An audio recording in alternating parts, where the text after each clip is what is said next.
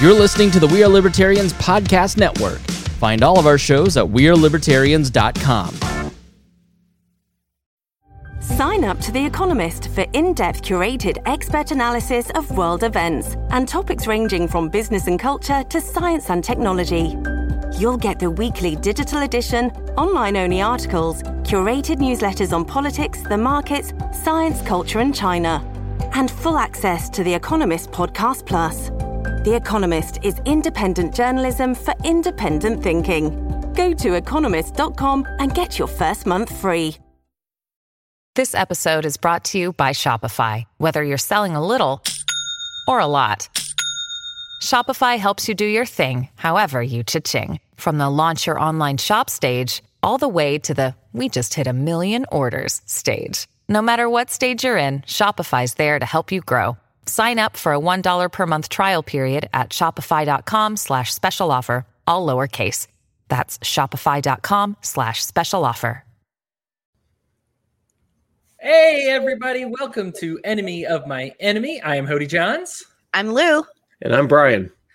And you're here to listen to the show where we cover current events and hot topics from left, right, and center libertarian angles. Today, we got a particularly hot topic, especially if you were asking my middle school self.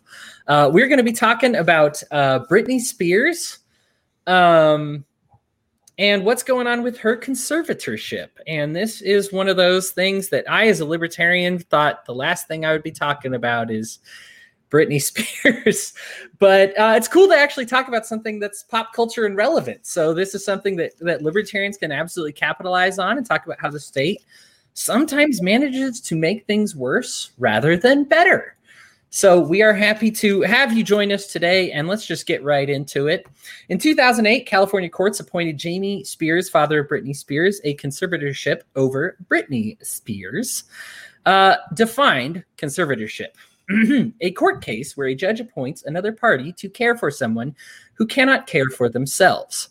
That's the definition. Kind of important because a lot of people are hearing it thrown around.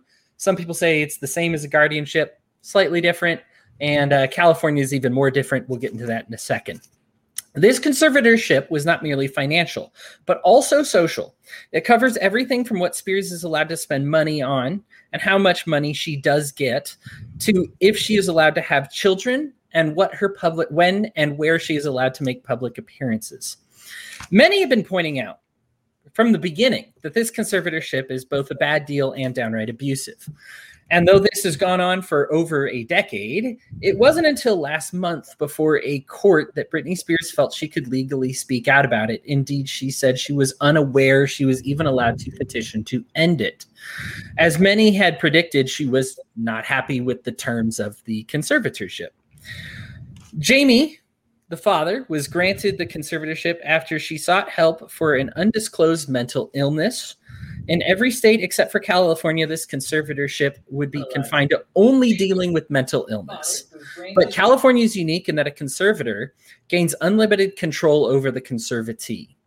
It's part of a larger conversation. How do we help the mentally ill? Was this good intentions with poor executions?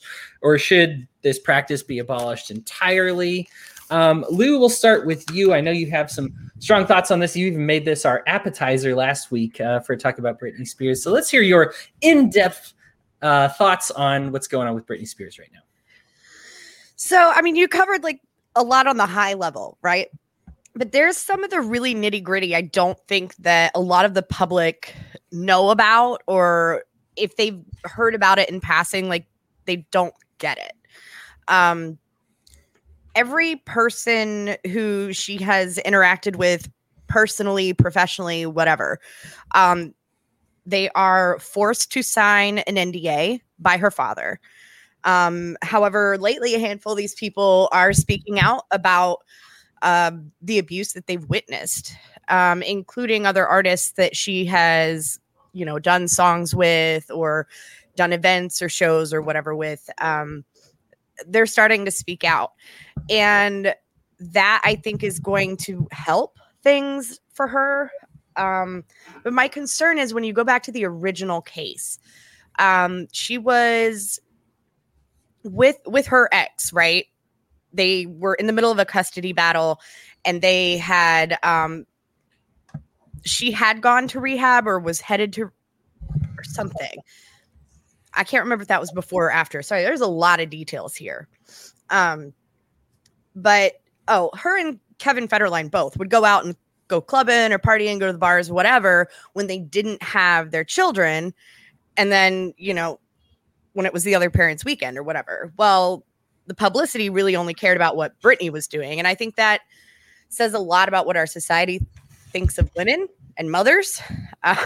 We're humans too. And if I have a night where my kid is with her dad and I want to go out, I'm going to go out. But society, especially with the way the paparazzi portrayed things, you know, that's not okay, right? And so Federline took her to court, and her father supported him. And she had like court-appointed monitors for her visitation, which was never overnight, and it was just a few hours. And even that court-appointed monitor like has come out and said since then, like, she's a fantastic mother. She did nothing wrong. You know, I was there because I was told to be, but honestly, I really didn't need to be. And it was, I think, one of the first visitations she had, and she was just heartbroken when it was time, you know, for the kids to go back to dad. And she just wanted a couple more minutes because she was still breastfeeding the baby. So like she was still nursing, and she just wanted a few minutes, and she went into the bathroom. The door wasn't even locked. And the next thing she knows, like, there's fire, medics, police, helicopters around her house while she's just sitting in the bathroom with her baby, who's asleep at this point. And a family friend, one of her friends, just opened the bathroom door and walked in and talked to her. She's like, I just wanted a few more minutes. And shortly after he walked in and everything was fine, a fireman broke down the door with an axe, and then it was chaos. And so they had her 5150'd on a 72-hour hold and got an emergency hearing, and immediately began the conservatorship. And the judge waived the 5-day notice to the conservatee. Like, they didn't even tell her. She was in the hospital. She didn't know this was happening. And she was sober at the time. She was a mom who was missing her babies and probably dealing with some postpartum depression or anxiety, understandably. And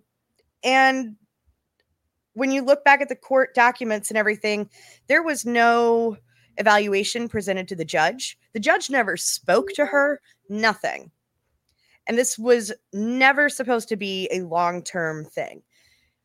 It was originally intended, well, the way it was sold to her was it was intended to just be for the period of time that she may be in a rehab facility or something like that. But then they took her to court again and like made it permanent, like a few years later. And the things that have happened to her over that period of time, you know, we all see Britney Spears made up and this and that and doing the shows. And she was given, let's see, was it like $300,000 a night for her Vegas residency is what she was making. She had an allowance from daddy for $2,000 a week. Meanwhile, all these people are making $500,000 a year salary off of her revenue. And it's all attorneys and people who work for her father. They all have to be approved by him. She's not seeing the money. Her phones are monitored. She had someone sneak her a phone one time, well, a couple of times actually, or she'd borrowed a phone and tried to get an attorney. And this is where it gets really messed up. She has been through, I want it somewhere between 3 and 5 attorneys that a couple of them actually went before a judge, and the judge was like, she's a conservatee. She doesn't have a right to an attorney. Okay. If you walked in on a crime scene and there was a man standing there holding like a bloody head and an axe covered in blood and said, I did it, he has more of a right to an attorney than Britney frickin' Spears does.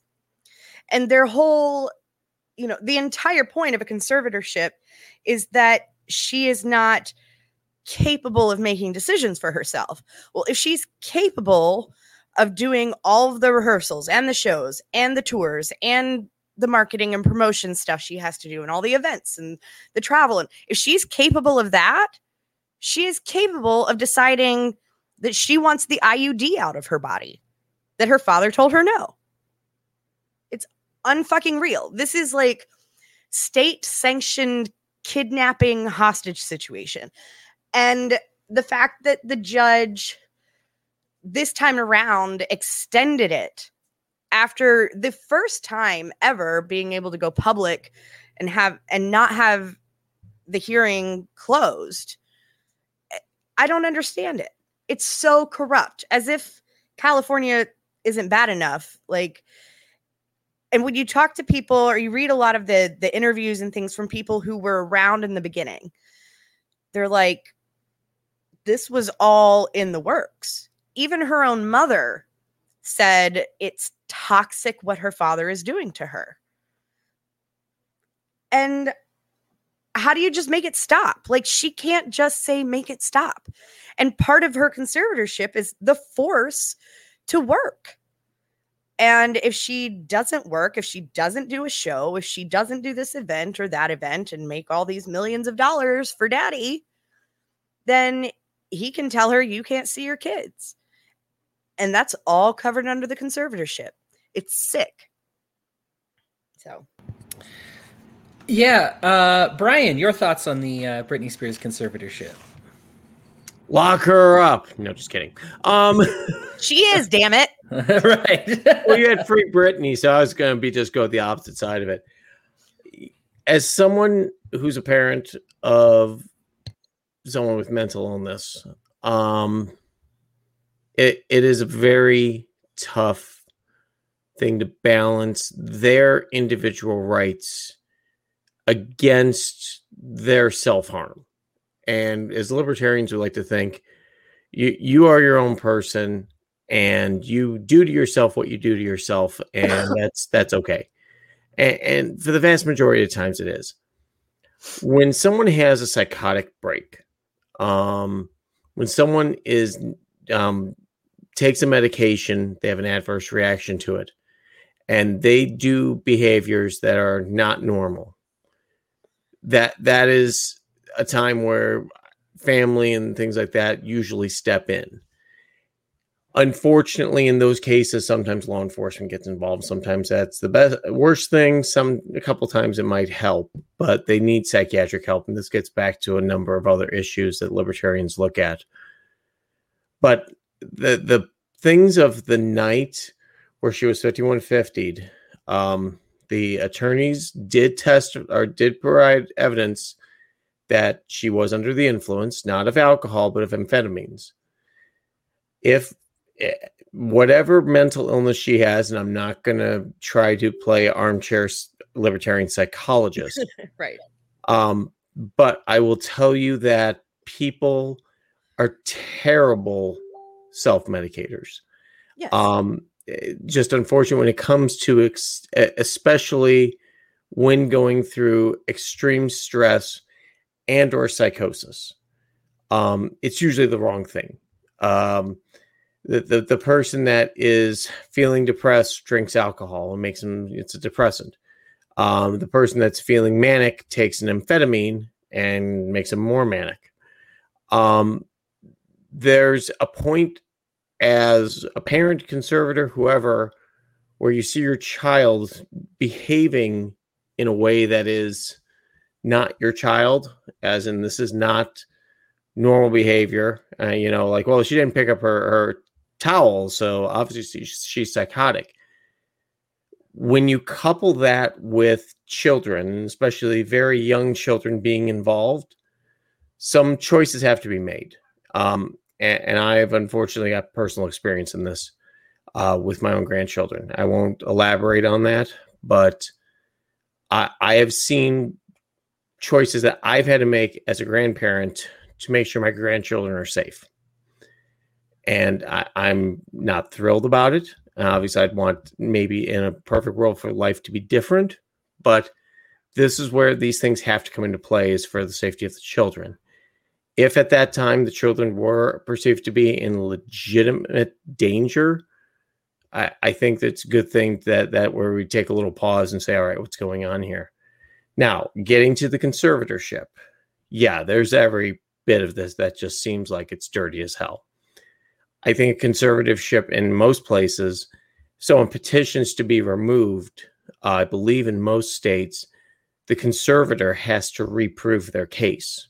You have to go back through and say this person is incapable of caring for themselves for whatever reasons you want to say. You know, okay, at the time they were psychotic, and we can prove now that they're not med compliant. They still exhibit these behaviors. They refuse to participate in treatment. They make exceptionally poor choices, et cetera, et cetera, et cetera. That doesn't appear to be Brittany, but I will caveat this. People with mental illness sometimes are really good at hiding it. We see the psychosis and think that person's crazy, but when they're constantly performing for their entire life, which is what Brittany has done, they can usually, the most psychotic are usually the best actors on the planet. So there's a balance that has to be looked at here, I think, but I do think that at some point that California law needs to change. I think Brittany's probably going to be a poster child for that change. Most states have realized that conservatorship is something that is a temporary function unless someone is never going to recover, that they're unable to make their own decisions anymore due to a physical and major mental impairment. That's not Brittany. She's up there dancing away, and apparently every report says that she's being a very good mom now. So should it end? Absolutely. I'm not a big fan, though, of nuking all laws on conservatorship, because I can tell you as a grandparent and as a parent, there's good reason for them in some cases. So they need oversight, they need reform, but I'm going to go on the total opposite libertarian side on this. Just say there's times where we need help to just stop the person from making choices that could dramatically, change or end their lives. Sure. Thank you, Brian. So my thoughts on the Britney Spears situation.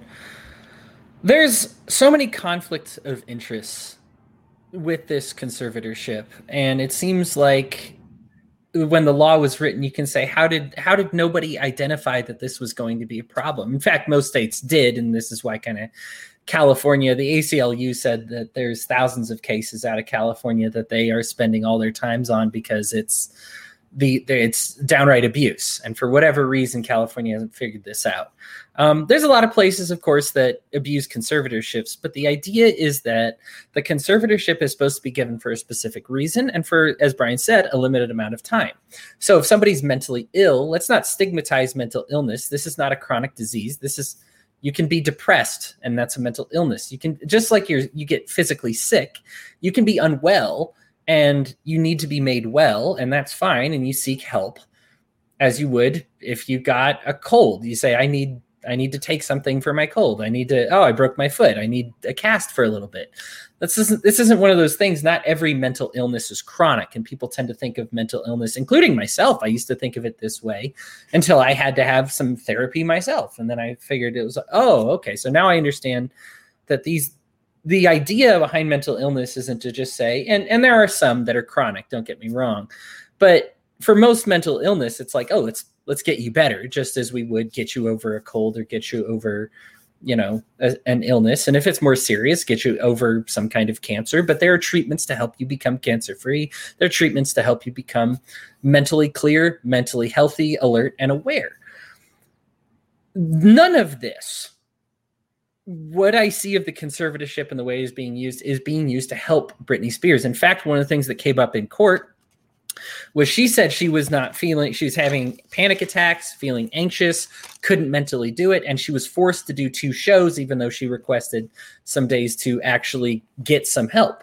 She was actually denied therapy for her, and I don't need to say mental illness, but just denied mental health days. She was denied going to a therapist for those days because she was then forced to do these previously scheduled shows. That defies the reason the conservatorship exists. If it's supposed to make her well, then why are you then saying, no, you're trying to take days to get mentally well? You cannot do that. Other problem with this conservatorship is the sheer volume of the control of it. It is way beyond the scope of mental illness, and it doesn't really even pretend to be anything else. Jamie, her father, gets $16,000 every single month from this thing. That's just his base salary. This is the other thing that blew up in court. This doesn't include his fees, his rental. He rents an RV, which I know makes him sound poor, but it's a $2,000 a month RV, guys. So $2,000 a month RV. It doesn't include his amenities. It doesn't include his lawyer to fight her. He's actually taking money from this account that is her money to have a lawyer to fight her. Even before fighting her, he was taking money every month from this account to pay for a lawyer to just have for his own personal use. He's clearly none of this. Why would you, even if you say, hey, listen, I need a place to live, why would you need $16,000 a month to help somebody else with their mental illness? I understand maybe needing some money, like, oh, if you have a disease and like maybe once a month we have to go get a checkup for you and I have to take that day off of work. Okay, I guess $100, $200, $300, $400 a month, or $16,000 a month plus paying your rent. How does him paying his rent with this money help her mental illness? There's no pretending here. It's all fake. It's all this performance to try and eke her for more money. And it's very obvious that way. The conflict of interest with the lawyer. Britney Spears was unable to use another lawyer with her money. She had to use the family lawyer who said, no, you can't petition this. No, you can't petition this. Until finally some other lawyer's like, hey, by the way, you can petition this. Just, advice off the record. So she actually was getting advice from a lawyer that was acting in the self-interest of Jamie Spears because she wasn't allowed to get a lawyer that was on her behalf, that would represent her on her behalf. Absolutely infuriating to me. Another one that gets me is the IUD, forced birth control.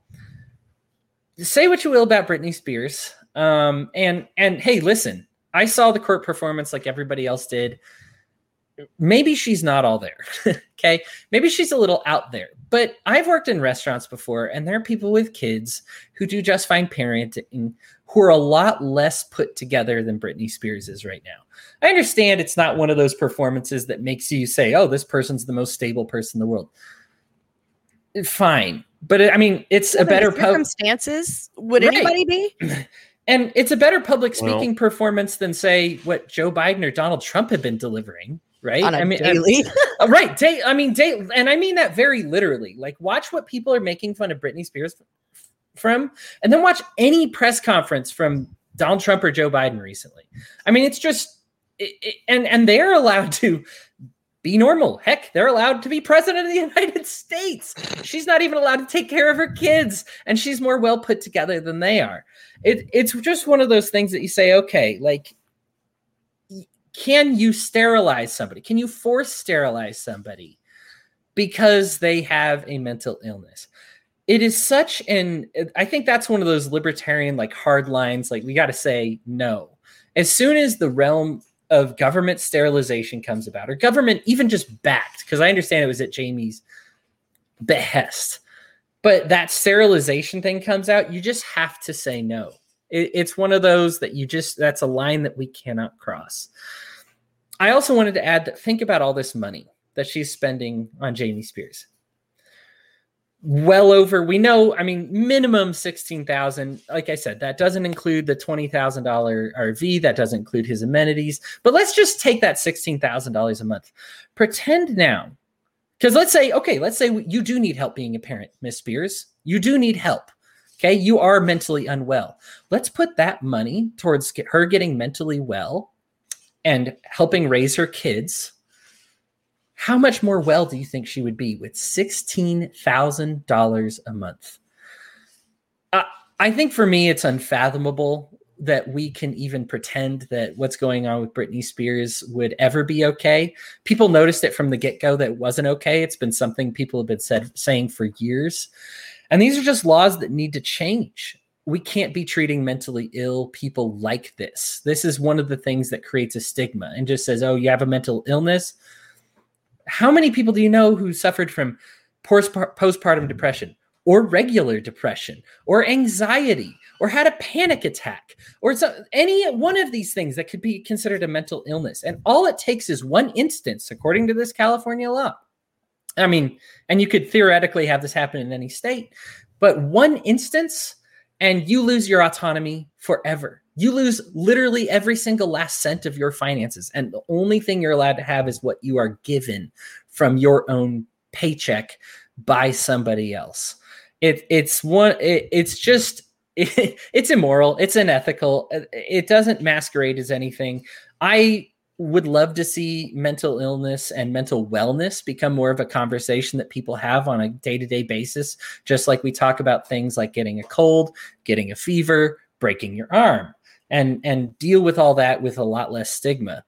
But this is one of those things that makes it seem like you still belong in an insane asylum for having a mental illness.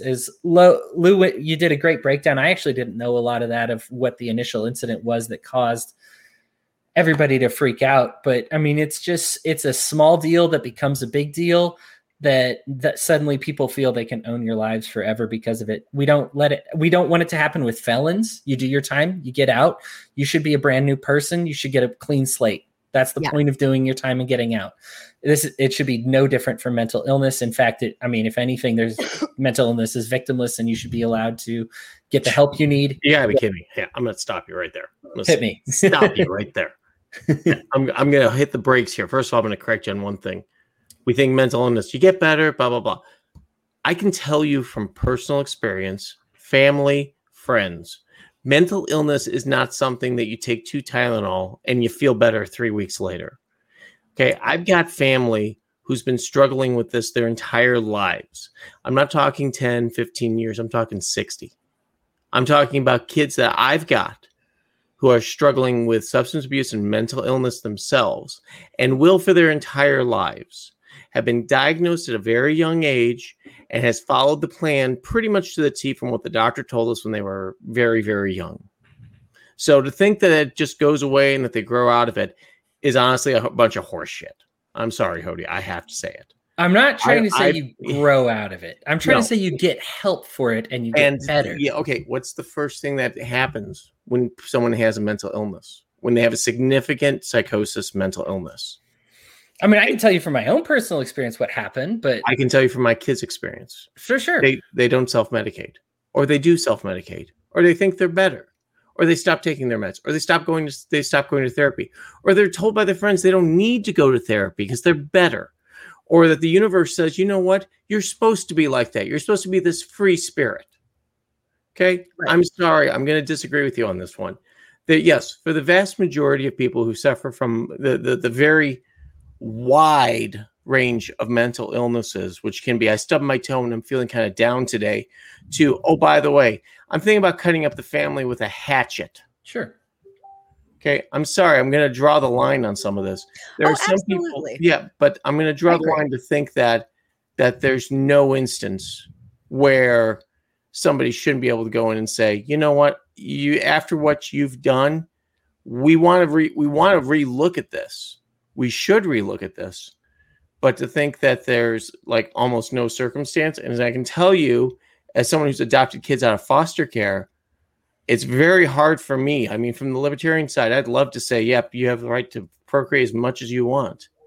But for the foster parent in me, who saw how many of these kids come out damaged, destroyed by their parents' substance abuse, it's a very hard thing to sit there and just go, you know what, this is the libertarian way and it's the right thing to do. There are some people that honestly, you just sit there and go, you know what, you're going to churn out 5 more kids. There are going to be 5 more broken kids who are going to continue the cycle. We really need to have a conversation and see what we can do to change things.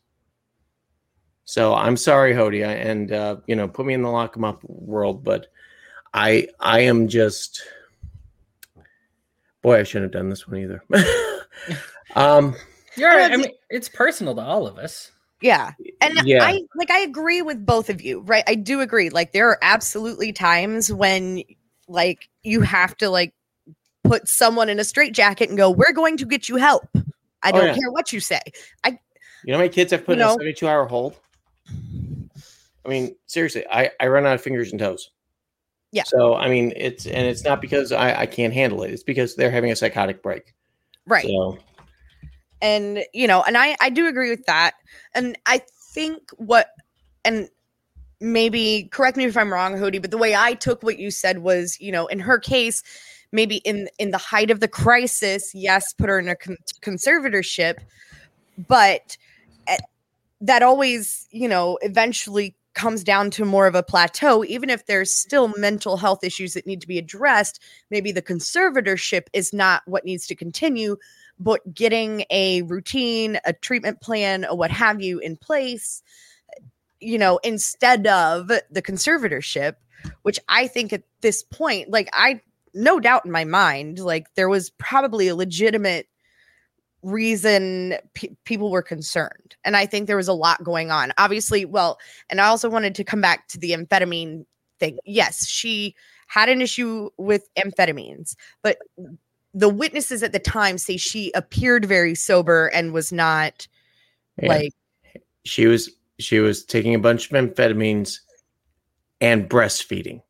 Yes. No, I'm not excusing that. That's not, when she's literally just pacing with a sleeping baby in her arm, the best response isn't to bang down the fucking door with an axe. Oh no, I agree with you. That doesn't help anything. It doesn't help anything, but I'm again sitting here going, when I saw that, because when you were talking, I went ahead and looked that up, and I was like, wait a minute, what if she really was high on amphetamines and breastfeeding?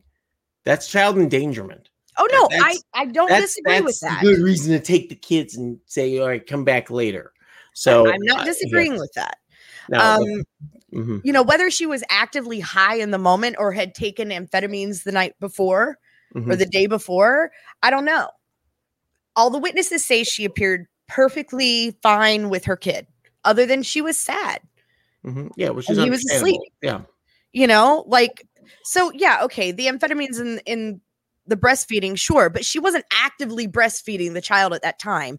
I was making a point about a hormonal connection, issue with women who are breastfeeding and you take their child away. It is a physical pain we feel. No, I get it. That's what I was referring to. Right. I also get that getting the baby high on doped up mother's milk is probably well, no, I'm not excusing that. Wasn't it's a 50-50 thing.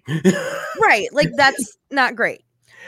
Certainly, but that wasn't, to be honest, that had been happening and the family knew it and nobody did anything at any other time.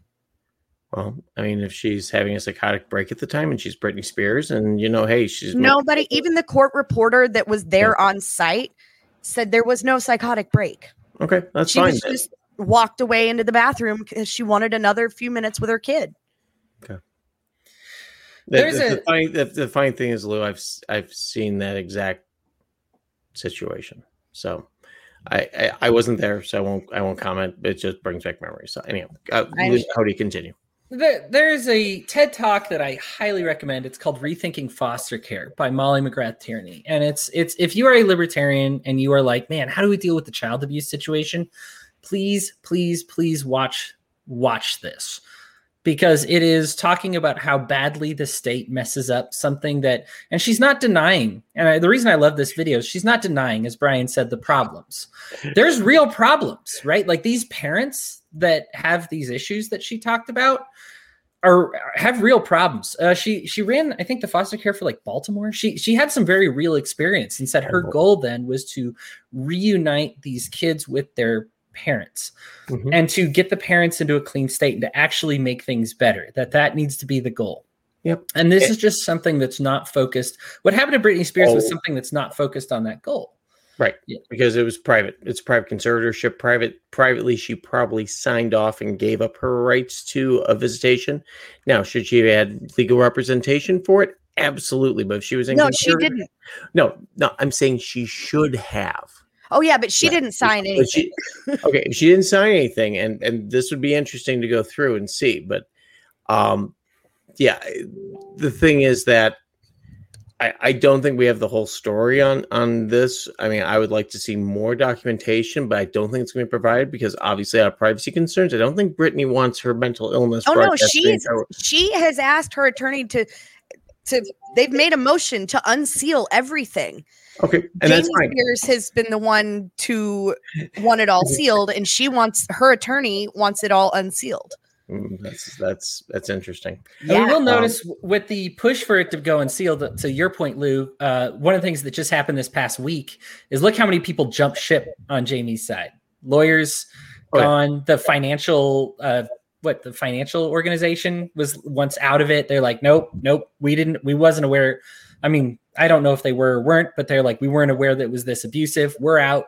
Like, and there's a ton of people that are pulling the plug. And I guess if there's any silver lining to this, it looks like that Britney Spears is going to win thanks to the court of public opinion, as she should, because whether what she did was legal or not, or she signed for it or not, it's very clear that this is an abuse of a child now an abuse of an adult that's carrying with her through her entire life. And that finally it's now all coming to light. We don't know all the details. The indication of this last week is that the details are going to be bad kind of for everybody that's not Britney Spears, because everybody that is open the pamphlet goes, eesh, and then promptly quits on the anti-Britney side. So I don't know what it looks like. Again, that's suppositional, but there is a lot to read into there. Yeah, and the thing is that the easiest way to fix all of this, honestly, is there's a fiduciary duty for everyone that's in a conservatorship mode. And if you are not, there are certain guidelines. Now, I don't know state of California, so I'm not going to quote what their law is on that. But if you are someone's power of attorney, you are someone's fiduciary, you have a personal responsibility to adhere to guidelines. It does not look like Jamie Spears is adhering to those guidelines. But the fastest way to settle that really quick is to put it into a double blind trust, which basically means that Jamie Spears can say there's money in there and it's supposed to be making money. That firm is managing another firm who doesn't know who they're managing for. And that goes ahead and has the money managed and then funneled through that firm, who then goes ahead and gets it to Brittany and everybody else. The beauty about that is there's no communication with that firm. It's actually purposely written. If there's any kind of reach out that's blocked, it's basically that the contract between the money is between these two. And what ends up happening is that it keeps it on the up and up. That company has to report financials. The middle company has to report financials, and you have to report financials. If all three match, everything's on the up and up, as long as they're all adhering to their fiduciary duty. Right. And I think part of that would be great. Well, it should be. No, it's ridiculous that with that much wealth and things like that it doesn't happen. I mean, also, here's what happens with Social Security. Social Security is probably more responsible when you're on disability than anything else, because you've got to prove receipts of what you're spending your money on. I went to the grocery store and I bought $83 worth of groceries. Well, was it really $83? Was it really all groceries? They'll go through that crap. They'll audit you on that and make sure you're spending time. Why aren't we expecting the same out of this? And as a parent, I can tell you the first thing that I would want done is I don't want to be responsible if my daughter suddenly became a multimillionaire. I don't want to be responsible for money other than being an advisor to say, make sure that's being invested wisely and not foolishly hidden away. But that's also why you do other things. That's because you're a good dad. Here's the funny thing that we think that money just sits there and and then the bank just shoves you a check every month, and there's actual work involved. And I know we like to say, oh, it's not really work. You're just sitting there. If you're managing a portfolio like that, it really does have a work component to it. Oh, absolutely. Is it the same as digging a ditch for 8 hours a day? No, but then again, I'm sitting behind a computer 8 hours a day. So, It's a different kind of exhausting.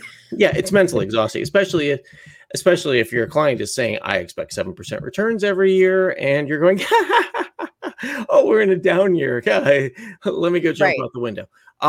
So, there's a lot of things that could be done. And if Jamie Smears was smart, he would go and say, yeah, you know what? I'm out of our finances. Here's the third party that's handling it. We'll never see that because it's all about the money for him. And we've seen that since she was like 12 years old. Like he's put himself in a position to be pushing her and grooming her for fame and making all this money, and we've all watched this play out publicly for a bazillion years, right? Yep. Mm-hmm. Oh, go ahead, Lou. Sorry. I was just going to say, and to add kind of a little more detail to what Hody was saying earlier about, he gets $16,000 a month or whatever, but those attorneys, when she was in the hospital, he over 4 months' time, he spent $900,000 for crisis PR attorneys.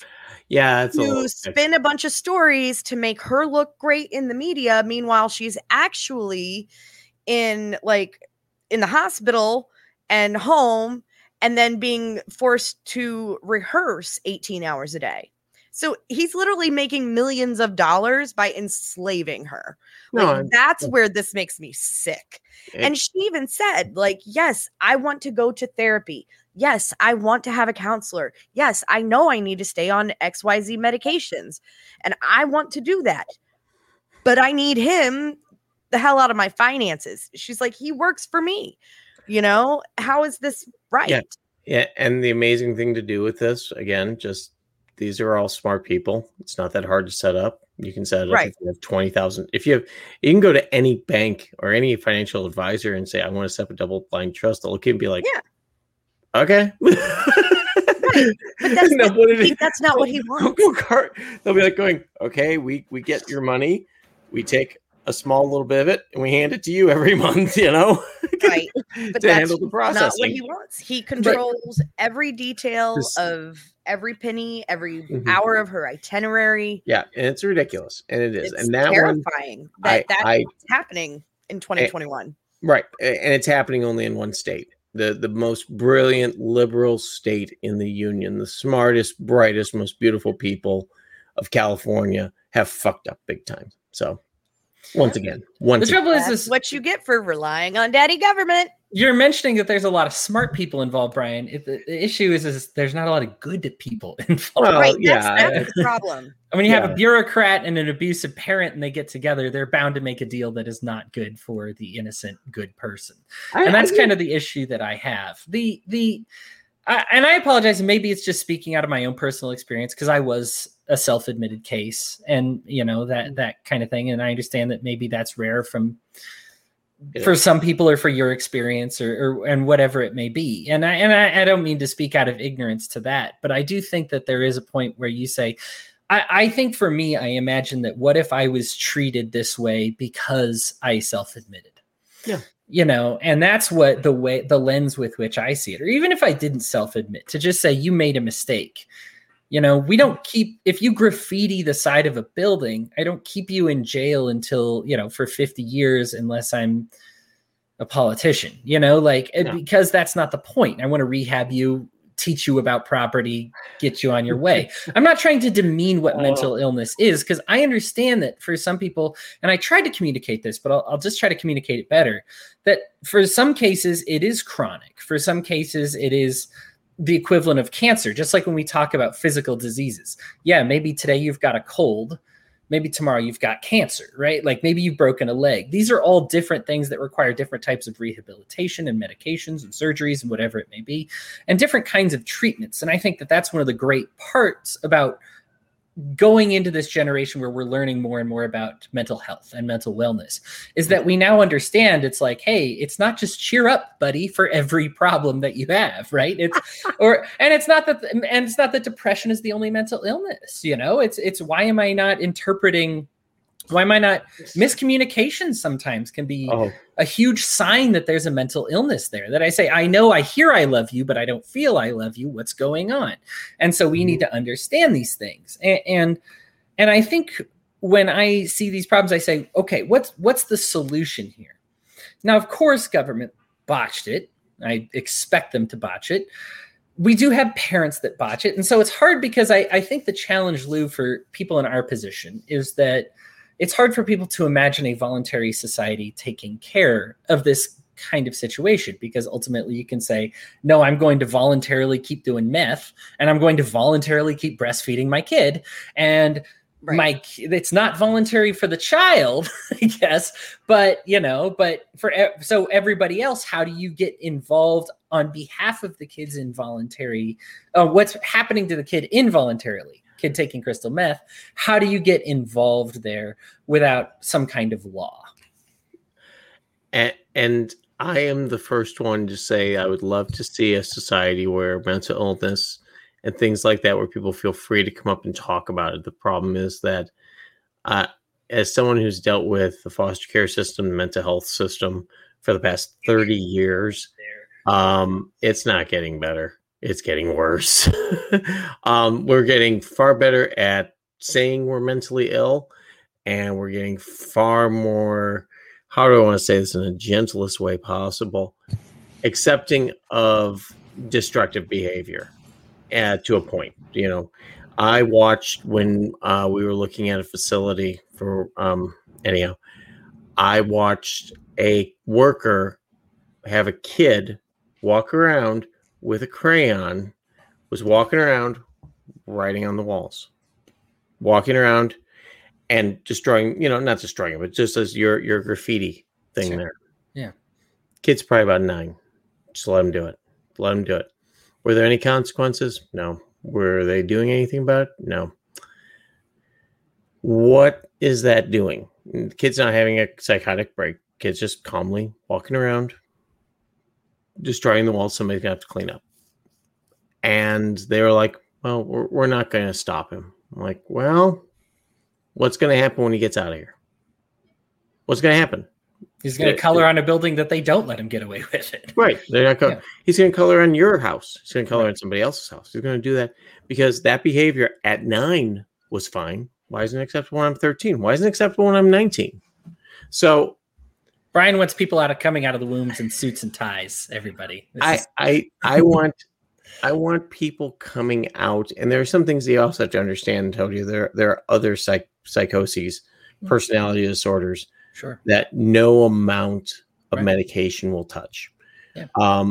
And we've all met somebody like that. And to be clear, I didn't medicate for mine either. Just people are wondering. I changed my lifestyle, but no, and that's fine. And that's Hody. I applaud you for doing that. I will not at all mock that. I'm talking about the real psychos. I'm talking about the ones that can play it up real nicely and are just secretly what best word described as evil. Because some people just want to watch the world burn. So Brittany is probably not one of them. I don't see her as the maniacal, first my children, then the world. I do see her in an abusive situation. I also think that Brooke Shields' mom is probably the brightest woman on the planet for getting her teenage daughter out of that shit. I remember when that happened, and I was like, what's she getting out? She's going to be rich. Oh, yeah. Now you see. Well, let me propose each of you a question then. Yeah. Start with Lou, and different questions. So, Lou, your question, how does a voluntary society deal with it? Brian, how does an involuntary society deal with it better? So Lou, let's start with you. How does a voluntary society deal with what's going on with Britney Spears, or maybe if we turn up the heat a little bit, what's going on with somebody is what Brian described, some kind of psychopath? I mean, I think it really comes down to, keeping it local, whatever the equivalent is in that situation. I mean, do we have a Ted Bundy running around South Bend? Then, and we're going to, even in a voluntary society, right, where there is no government per se, there's still going to be people out there who have a doctorate in forensics and maybe run a business that will investigate things for, donations, right? So I guarantee you that would be a thing. Like, I would do it because that sounds like fun. Become a casa. You'll do it, and you won't get paid for it. It'll be awesome. Trust me. Right. Like, I mean, it's just one of those things. In a voluntary society, you oftentimes will have similar roles for people who, are investigators, forensic scientists, things like that.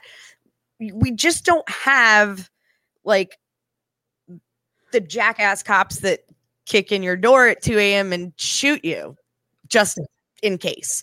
Like, that's really where that comes from. And in some cases, it's dealt with in the family, In other cases, you may rely on a church or a volunteer organization of therapists or, whatever.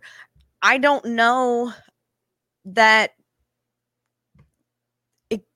That's pretty much it. It's oftentimes handled the same way, but it really comes down to what makes sense. And I think as a society, like,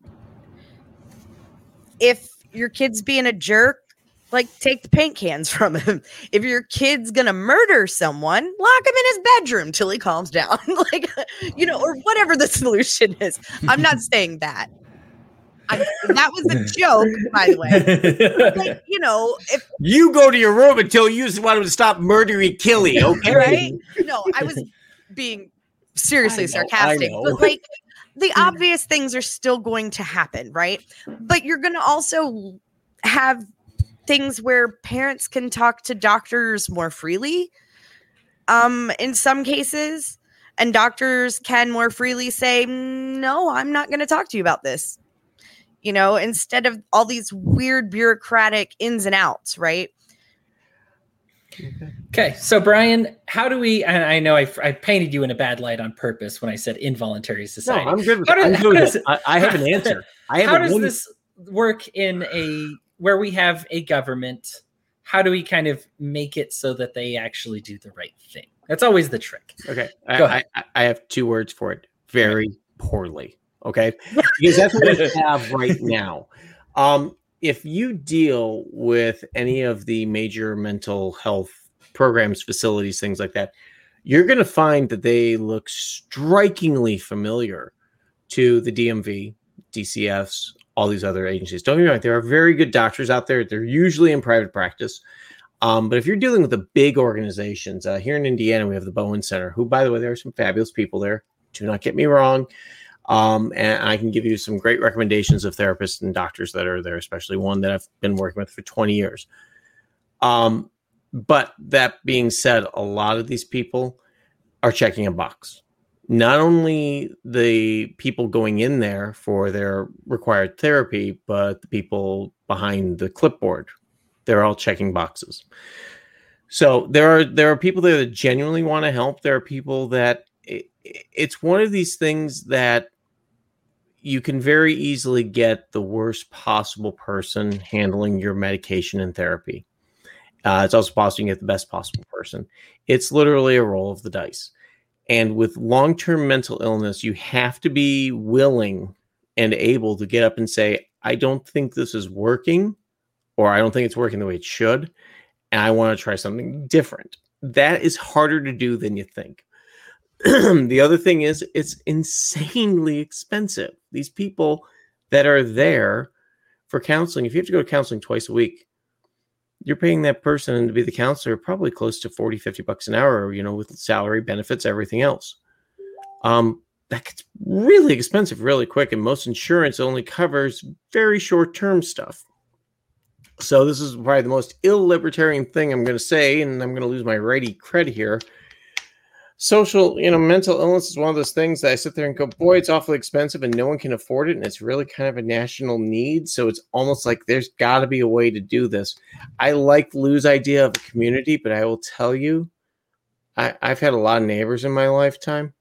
Some of them have been really cool, but I can count maybe about, on one hand and have fingers left over where I would feel comfortable talking to them and saying, hey, we have problems or things like that. It's very tough, especially if you're a foster parent. But I will tell you, there's just a lot of people out there that will check a box and also will conveniently throw you out of their program if you no longer get the qualification from the state because, I don't know, your child isn't special needs. The child you're trying to adopt isn't special needs and is only regular adoption. And they go and cancel your license 3 days before that you have to go through and restart everything and almost screw up the adoption. That happened to us, and that agency can burn forever. That's awful. Yeah. I still have the letter. Wow. That is infuriating. Oh yeah. Luckily we honestly had, I often crack on DCS for being terrible. We had honestly the nicest caseworker I've ever worked with down in Indianapolis. And I mean, over the years, she's kept up with us because we adopted our son when he was very young. And it's like one of those shining stars. But again, you have to get lucky. We got lucky. We could have very had a terrible caseworker goes, that's a lot of work. She has her license redone, and we got an extension for us so that we could get our state license. So we can keep the adoption moving forward. So everything worked out in the end? Oh yeah. No, my son's, yeah, it's all good. I just, that agency can burn in, you know where. Yeah. Trust me. Every time I see that caseworker, because she lives in my town, hi. Sounds like she will burn in hell. She doesn't think she will. But anyway, go ahead. Yeah. Well, she go. This is one of those. It's complex. I think that the problem is that it's one of those. It's tough to say two wrongs don't make a right. But when we have somebody having an involuntary interaction with a child that can't consent to methamphetamine, or a child that can't consent to whatever's being done to them, you do have a moral obligation to intervene, right? To stop that. If we talk about voluntarism, that doesn't mean letting people do what they want to their kid. Right. It needs to be voluntary for the kids as well. Kids can't consent. That's why you can't have sex with them. Kids can't consent to doing drugs. That's why you can't. Right. You know what I mean? You can't consent enough drugs till they consent. Yeah. No. Right. And so that's why in this voluntary society that we talk about, there are still times when it's ethical to intervene. Yes, it's involuntary for the one person, but they've broken if it's a voluntary society, they're involved in an involuntary behavior. Right. And so you need to say, I'm sorry. Okay. Removing your kid. All right. Mm-hmm. Might sound like government. I don't think it needs to. Again, I very strongly recommend the Molly McGrath Tierney TEDx talk. Just a fantastic example of what her practices were of saying, hey, as a program, we're the government. We're no longer going to take kids anymore. Here's what we're going to do. And she has the most incredible success stories to talk about. It's really, it touched me because this is one of those subjects for me I didn't know. I was kind of confused on. I was scared of, and I think it's one of those one of those talks that touched me because I just said, oh, okay, this is not only is it how it could work in a libertarian society, but it's substantially better. Right. And I'm not saying that everybody, again, I don't demand anarchy from everybody. She worked for the government. She just happened to do it in a very libertarian way. Right. And so I understand that this is also, she still had some kind of badge of authority. And so it led some credence to the filthy minarchists like Brian over there. Like maybe you say this is something we have government do. But ultimately what this needs to come down to is addressing the mental illness. It absolutely has to do that. The problem with this conservatorship is by definition, the reason you grant that is to help somebody take care of themselves. And the problem, this person used it to take care, not of the individual involved, but used it to take care of himself. The state has collected money on this and used it to take care of themselves. Who has not been taken care of? By definition, this isn't even really conservatorship. Because you're supposed to take care of the person who can't take care of themselves, and you've done the opposite. You've thrown them to the dogs, you've denied them therapy, and you've significantly hurt them. Jamie Spears, wherever you are, you also join Brian's former social worker, burning in hell, as I'm sure you will. Sizzle. Yeah, get this. I hope hell is hot for this reason. Yep. Get the marshmallows, right? This is it is one of those that I think we should all be compassionate to people, to be understanding. There's a way to be a non-Karen and still be a very caring neighbor. And I think that we should focus on how to do those things.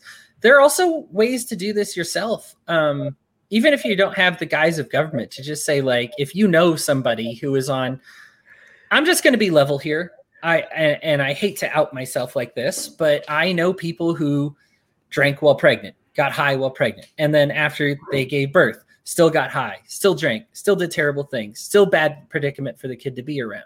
And I still don't want to call government on them because I know what that looks like and they don't get better and it ends up really ugly. But there is a way to intervene in their life socially that doesn't involve authority, that is more effective, to say, hey, listen, let's talk about these things. Let's give you an alternative lifestyle.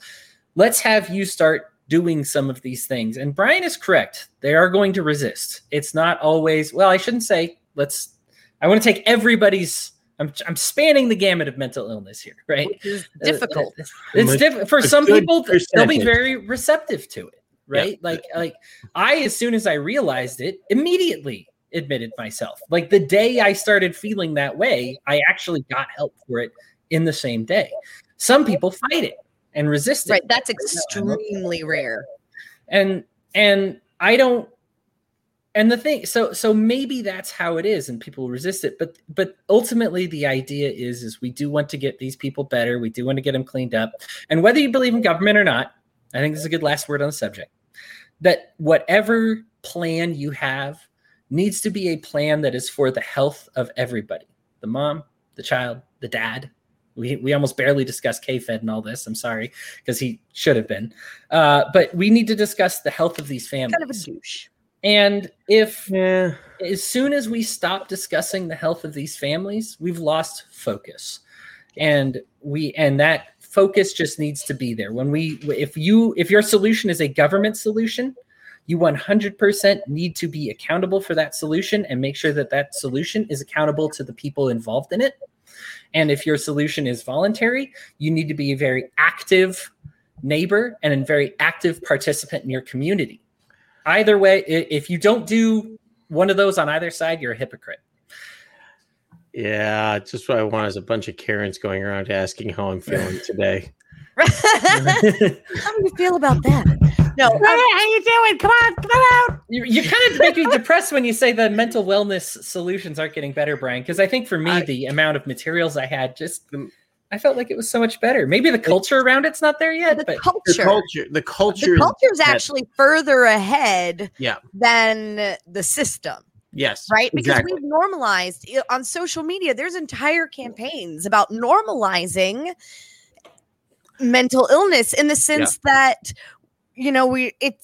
there's less stigma. And so people are more comfortable reaching out to the system, unfortunately. And on that note of voluntary, mental health issues, right? And not volunteering to have a mental health issue, but you know what I mean. Okay. There already are tons of options out there. For a while there, I worked with a small town local United Way that had a completely volunteer program of doctors, counselors, therapists who would volunteer X amount of time a week and do free services for the community. And they however often they would run some sort of charity event for donations and, for supplies, anything they needed, for food, there was constantly something to help these people. And not only that, a lot of times those therapists would get better results if they spoke to someone one-on-one, say, I think it would be a wise idea for you to go to the hospital voluntarily. Right. But when you're dragged to the hospital, you want to check yourself out. Like the numbers, we did a whole news story on it. I'd love to find that someday because that was several years ago.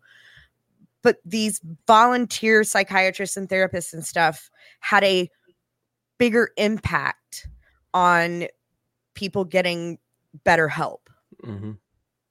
And I think that speaks for itself. And a lot of these things exist now. So you call yourself a voluntarist, go, even if you don't need it, right? Go get cards and pamphlets and the information, because that's one of the things that is a struggle, because they're voluntary organizations. They don't advertise. So a lot of people don't know it's out there. Mm-hmm. Yeah. So go find it. Go tell people about it. Post about it. You know, be part of the solution. I like exactly. it.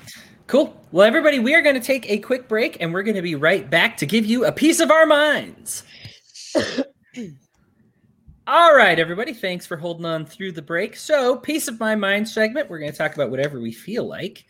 And in this one, there was so much negative news last week that I kind of wanted to talk about the Biden with the Building Back America Better plan, or whatever it was, with the 4 years of mandated additional schooling and double pre-K and then through 14th grade. Just absolute, it's low-hanging fruit. Okay. But here's the thing. If I don't say this, I'll never say anything good about Joe Biden or Donald Trump. This is complimenting both our presidents. I know. And if I don't say this, it might never happen ever again. I'm all ears. Go for it. We have effectively left combat operations in Afghanistan. This was organized. Yes. This was organized by Donald Trump, believe it or not, who scheduled it to happen this spring. Joe Biden postponed it. He said he was going to postpone it for the fall, but he has actually managed to leave effective combat operations in July. Now, does this come with a lot of stipulations? Of course, we can still drone strike the country. Yes, we can. Things have already gotten a little bit more violent since we left. That has also happened. Okay. Here's the issue. This was an engagement that took the lives of, we don't have an estimate because we suck. But and it depends on which organization you ask, but on the low end, we probably killed around 200,000 innocent people. And on the high end, you're looking at well over 500,000 innocent people. And that's, and I need to specify, that's innocent people. Mm-hmm. That is not combatants. That is not insurgents. That is not Afghanistan. That is not, not Afghanistan. They're not our enemies. This is not the Taliban. This is not Al-Qaeda. This is not any of those terrorist cells or Hamas that you hear about. This is innocent people. Women, putting an end to that. Women and children. Putting an end to, in fact, almost exclusively women and children, because we had pretty much been tallying every male that we killed as a combatant. That is not a joke. For those who wish to see more numbers on this, here's the thing. Our last three administrations, which Joe Biden was a part of and Donald Trump was a part of, okay? Our last three administrations have been lying through their teeth about it with the leak of the Afghanistan papers. Here's another one I don't compliment very often. We have this, it wasn't a leak, but the Washington Post filed for this information under the Freedom of Information Act, which is how we know that the military commanders for years said, you'll never leave. We're becoming more and more unpopular. Al-Qaeda is stronger than ever before here. The Taliban is stronger than ever here. We are actually making them more popular. And by being in this country, they are actually gaining more and more support. They are gaining more money. We are actually losing this war. They said it over and over. That was revealed on top of the fact that we have been hiding civilian casualties and disguising them as combatant casualties. It's finally somewhat over. And I get that comes with stipulations. I really do. And I don't want to paint this out with the rosiest colored glasses. But the idea that we are no longer going to kill hundreds of thousands of people there every couple of years is a big deal. And it's very important. And it's a very big start for how healing happens in the Middle East. I need to tell this story because here's the thing. People might say, well, no, duh. But the problem is that after we withdrew combat operations, the Taliban, as predicted, immediately took a ton of area. and they are now more popular than ever before, and it looks like they're back in charge. And people are going to say, see, this is why we needed to be there the whole time, blowing up their innocent people, because then the Taliban takes over, and the Taliban hates America. And all this is true. The problem is the reason they're so popular is because we were there at all. Okay. And so the sooner we rip this Band-Aid off, is it going to be immediately painful? I'm sure. It's probably going to be painful for an entire generation, because some of those women and children that we killed, their husbands, fathers, parents, brothers, and sisters are still alive. And they want somebody, and frankly deserve somebody, to answer for that crime. Okay? So this is the issue in Afghanistan. I understand that it is worth shooting off fireworks over, even if it is just we've stopped doing as much damage as we were before. Even if we're still going to send an occasional drone in there and send an assassin in there. And I really hope that we don't, but I know government too well then to believe otherwise. Okay. But an end to this war that could have easily gone on for another 4 years. We're looking at hundreds of thousands of saved. And even if things get worse before they get better, that's the start of the healing process. Okay. And we just need to stay the course. It's a start. It's still no good. Joe Biden has done everything in his power to irritate. I mean, my piece of my mind last week, Syria, Iraq, Iran. He pissed off all three of them with a few bombs last week. Okay. I get that. That's bad. But I don't want to take away the credit where credit is due for this. We needed to get out. We're getting out. We should absolutely be grateful for that. If you need to build a bridge with any of your Democrat or Republican friends to say, like, you know what? I am grateful about something that Trump did or that Joe Biden did. This is a pretty good one. Is it perfect? No. As libertarians, we love to complain about everything, but I feel like this is a good one to at least say, hey, you know what? That's a good start. I sense some hesitation on y'all's parts here, but how do you how do you see this? Well, I see this as Iran in about 1976, 1977. We just left them heavily armed. Mm-hmm. I was just looking here. We left a fleet of Black Hawk helicopters for the Afghani Air Force. Smart. Yeah, real smart. You know what we also took with us? All the contractors that keep those things in the air. Great. Yeah. And also the thing that we also did, we didn't take them all. We took all the people that we wanted to take that had value, and then the people that have been helping us for the past 20 years, some of them are getting refarmed to other countries like Uzbekistan, Tajikistan, things like that. So they're getting dumped off into countries they've never lived in before. So yeah, we're doing this just as the worst way possible. I mean, don't get me wrong, I applaud the idea that we are out of Afghanistan. But the way that we did it, once again, just shows that we are setting ourselves up for failure. You just left a mostly armed Black Hawk helicopters all over, plus other munitions, in a country that's probably on the edge of complete collapse. And we just took off and said, oh, okay, cool, see ya. So, yeah, it's going to be ugly. It's going to be real ugly for the Afghanistan people. I hope it's not.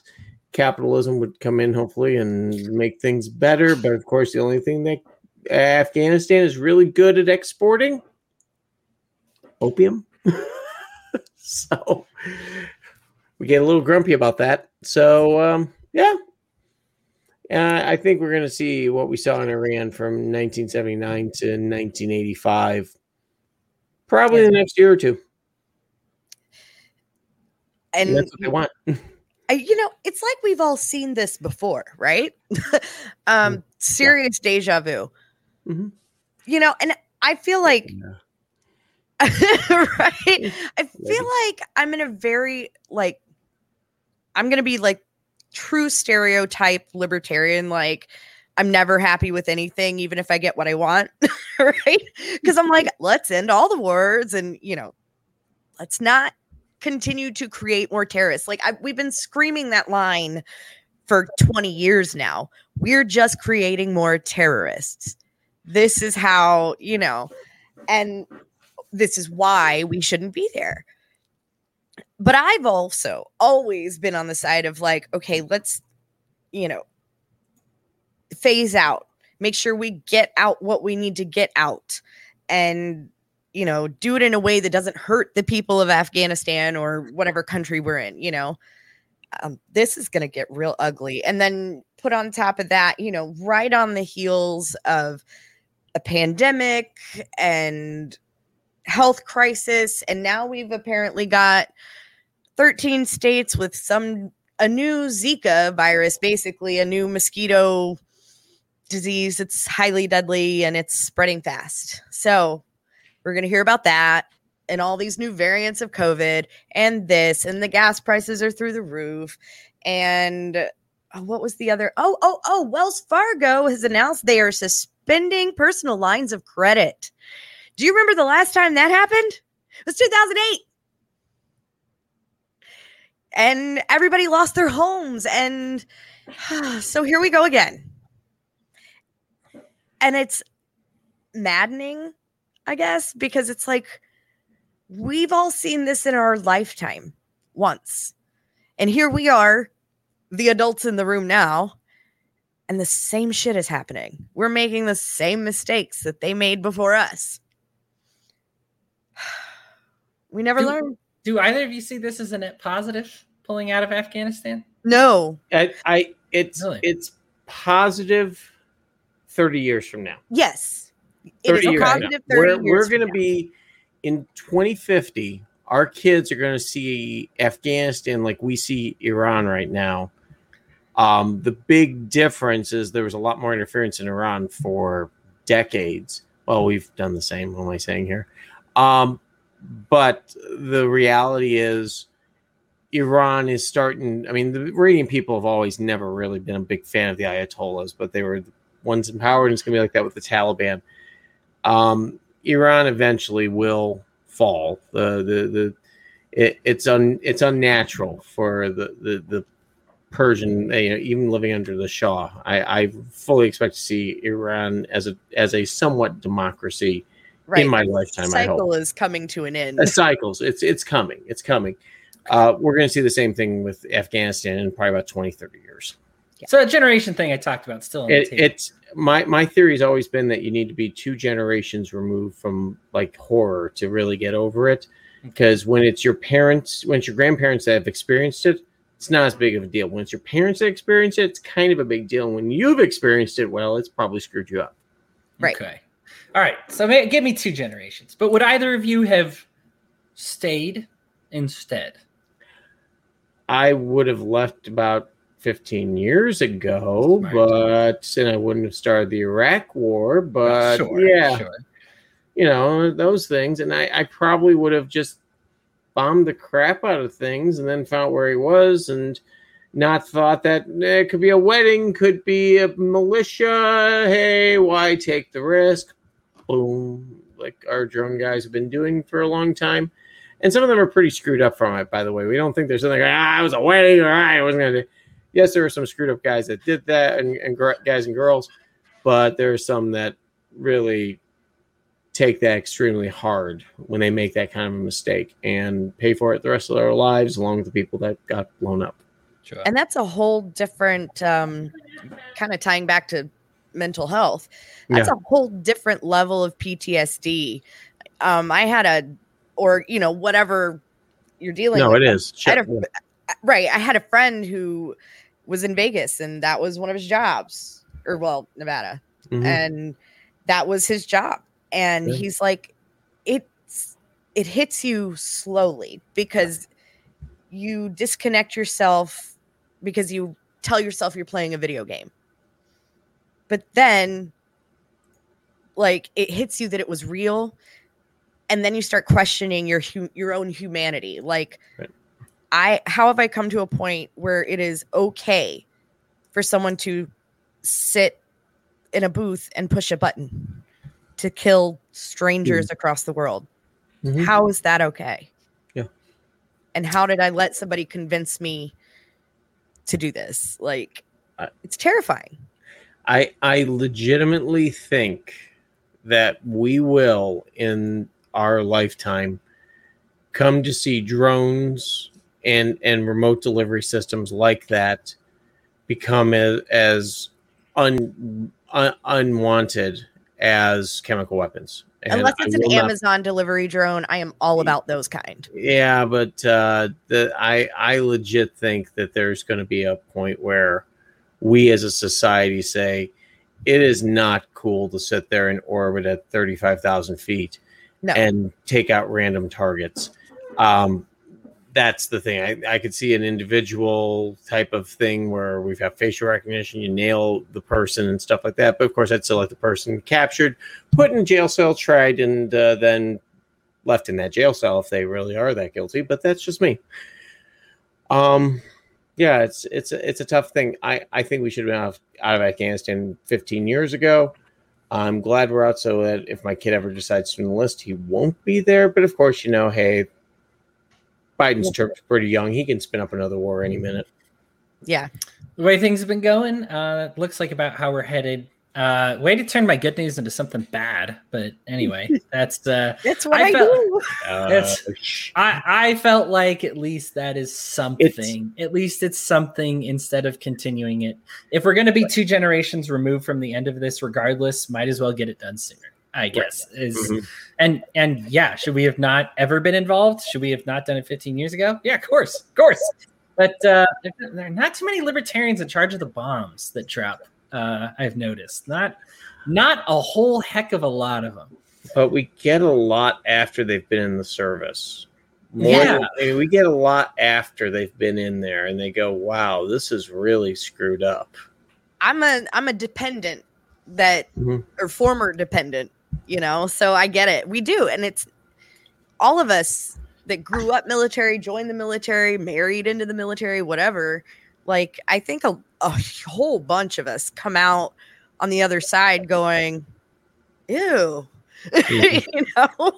and you see that truly in, if you look back at like the Army Times, for instance, when they polled military members, Jorgensen and the elections before that, Gary Johnson did very well among military. Yep.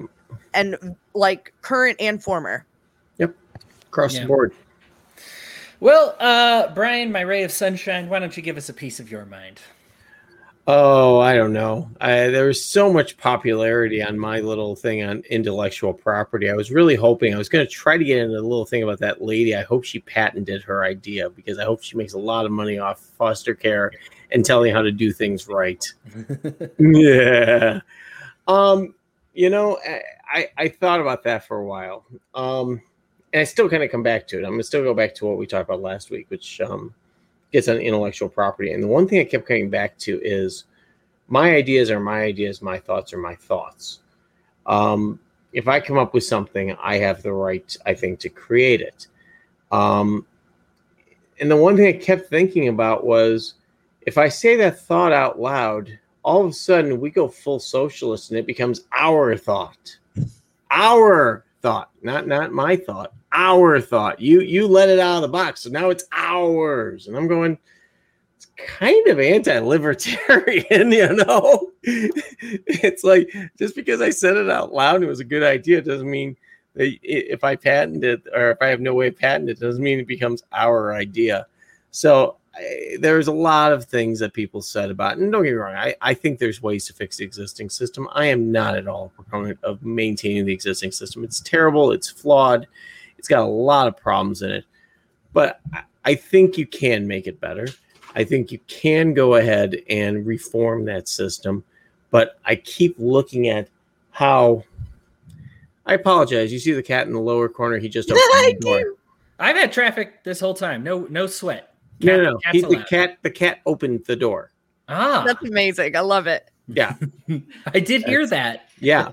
That's like somebody's coming in, was not expecting the cat. I was not expecting the cat either, but he knows how to do that. So where was I? Anyhow, I keep coming back to this idea that, we've got to reform the system, but all the current proposed ideas in a voluntary society, involved this mishmash of either business contract law or social contract, which again, I brought that up last week. The reading about social contract when someone says that on the libertarian side is usually pretty deafening.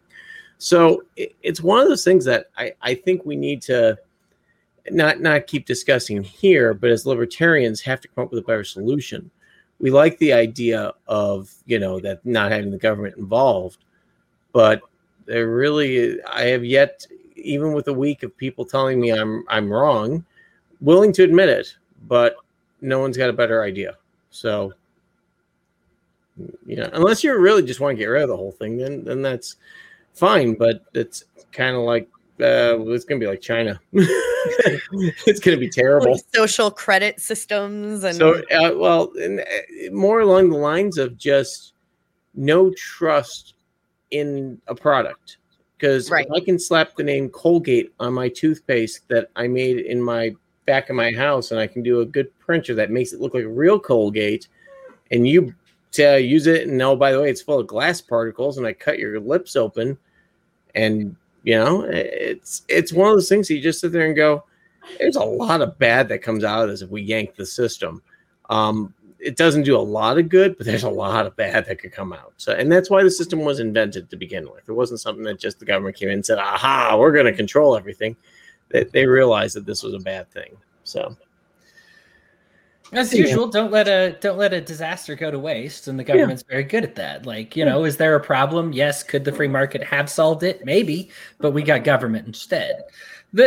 I get what you're saying, Brian. I really do, and I feel for it, and I feel for the intent. But I have a tough time visualizing government doing anything where the intent of the good people actually shines through.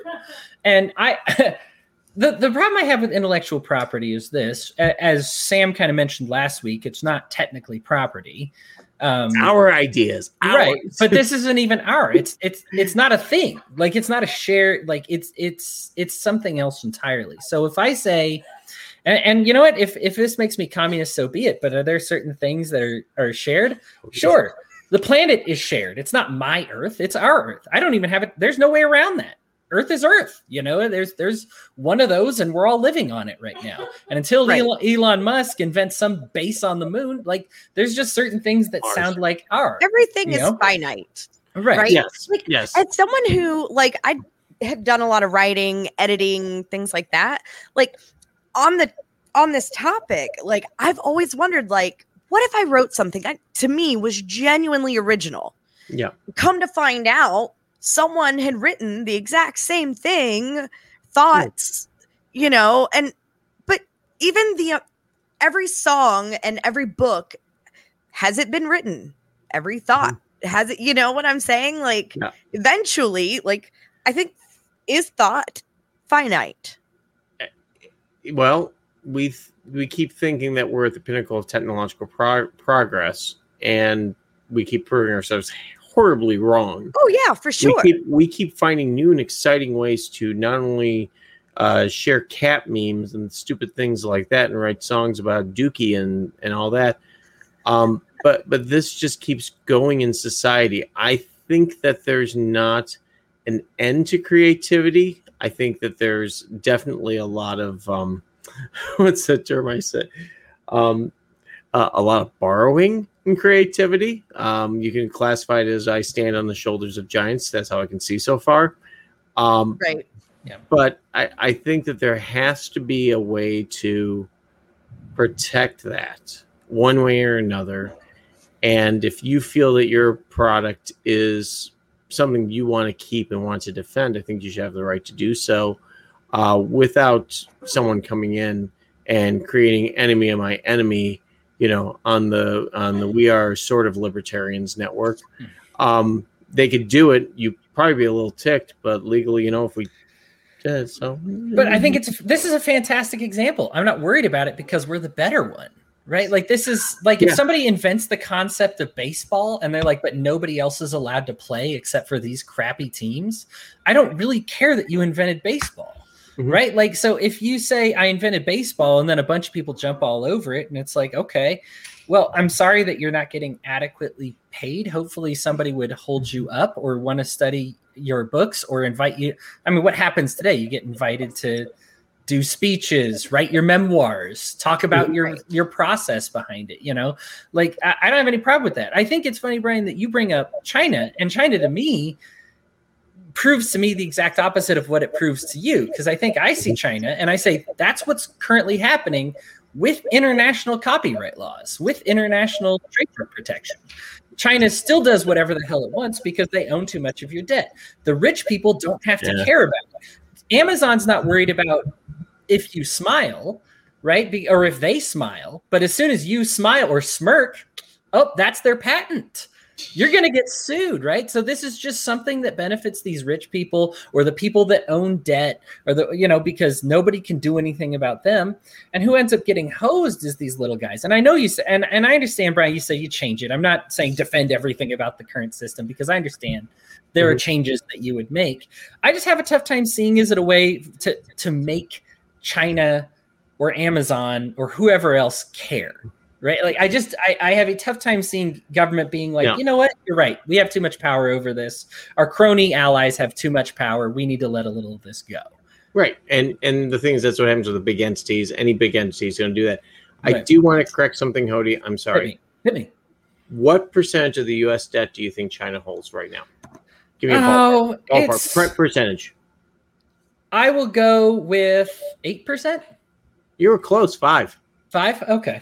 Yeah, so that's not domineering. If someone's got 5% of my debt, and we're gonna call in and collect it. Okay, hold on a second. Hang on. Money machine go brrr.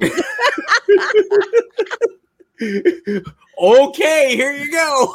There is a balance on some of these things. If you add 5% to your debt, that's one thing, but like the other part is you have to enforce it. So you say, not only are we going to do something about it, or not only can you not do it, China, because, then you call us on our debt, then we also have to go in and enforce it, which is an additional cost, which is additionally making our crony allies mad, in addition to taking on that 5% that got sold. Yeah. Well, here's the other problem with it. China, the yuan is pegged to the dollar. Yeah. So if we print more money to pay off their debt that they're collecting on, it devalues the yuan. So I understand how all these things it's like mutually assured economic destruction. So it's beautiful. I understand this. The thing is like when somebody has more to lose than the other, and in this case, yes, we have guns pointed at each other's heads, but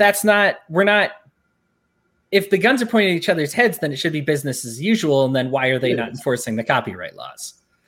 Because this goes back 20 plus years. Chinese cult, and I'm not trying to throw the culture under the bus, but this is what I was taught when I was in Hong Kong, when I was working on my master's, that the Chinese government and Chinese business is in the business of copying, because they didn't have at the time the innovation, the ability to go ahead and innovate. There's a lot of effort that goes into innovation and investment that China didn't have. Now they're trying to create it over there, and they're trying to, with the schools and everything else. And you start seeing scientific papers coming out a lot more from Chinese universities, and some of it's good and some of it's hot garbage. So that it just takes time.